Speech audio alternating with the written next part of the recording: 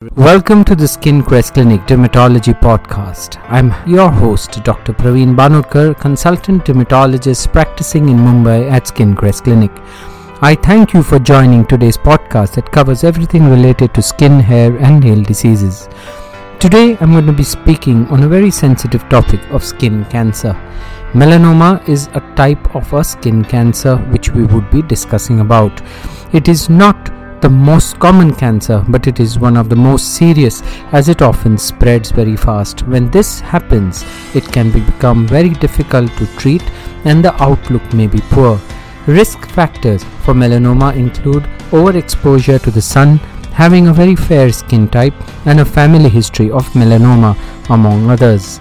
Receiving an early diagnosis and getting a prompt treatment can improve the outlook for people with melanoma. For this reason, people should keep a track of any changing or growing moles on their body.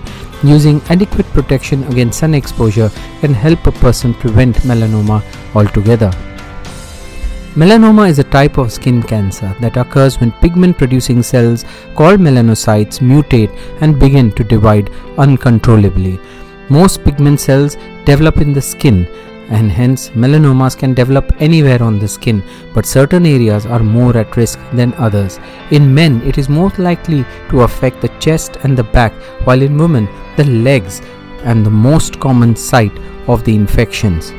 Other common sites of melanoma include the face. However, melanoma can also occur in the eyes and other parts of the body.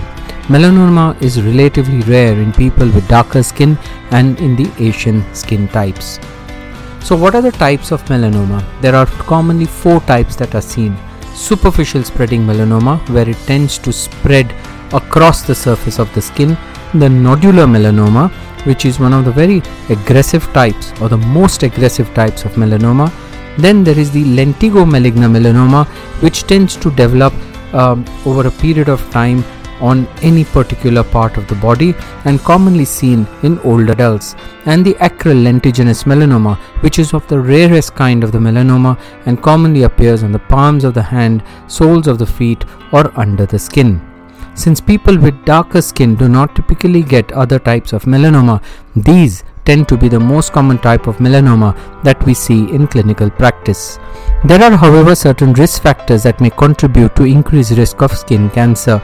These include 5 or more atypical moles, a high number of moles in a particular patient, a high density of freckles and a tendency to develop freckles following exposure to sunlight, the presence of actinic lentigens, also called as age spots, people with light eyes, pale skin that does not tan easily, red colored hair, older age group, a previous organ transplant patient, a family or a personal history of melanoma, and those individuals who have a high sun exposure, particularly if it produces blistering sunburn. One of the most important take-home messages is the ABCD examination, where in simple 5 characteristics a mole can be examined for A, that is asymmetry of the mole, B, that is border, if it is very irregular in the border, C, that is color, whereas melanomas tend to contain uneven shades or different colors like black, brown, tan and even red sometimes, or even white or blue in certain cases.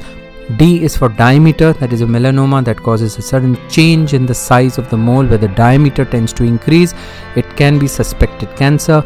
And E, that is evolving, that is change in the appearance of the mole over a period of a few weeks or months, can indicate skin cancer and needs to be shown to the dermatologist. The treatment of skin cancer is similar to that of the other cancers in the body.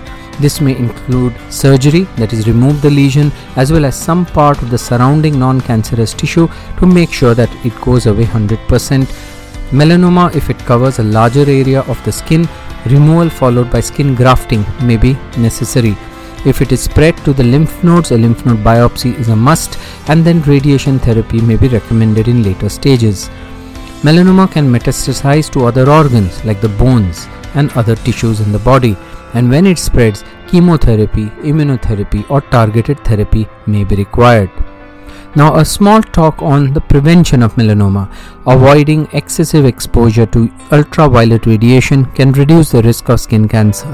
So you should avoid sunburns, avoid tanning beds, apply sunscreen on certain moles and atypical moles regularly, that is 2 hours, especially after sweating and swimming, to maintain the adequate protection. Keep the children in a shade as much as possible. Avoid too much of sunlight for them and use SPF 50 plus sunscreen. This is in children who have a strong family history of melanoma.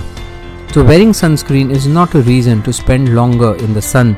People should still take steps to limit sun exposure when required. Now, how is diagnosis for melanoma done? It can be done through use of microscopic or photographic tools called dermatoscopes, which are non-invasive techniques to diagnose melanoma, and the other methods include a skin biopsy. That means we take a small part of the skin and send it to the pathology lab for further staining and examination. To know more details about skin cancer, eczemas, psoriasis, and similar other conditions, tune into the podcast on Spotify, Amazon, or give a shout out to Alexa for the SkinCrest Clinic Dermatology podcast. Hope you enjoyed listening and gathered some valuable take-home messages in today's discussion. Thanks for tuning in. For dermatology appointment, send a WhatsApp on 9867 955 944. Take care, stay safe, and stay healthy.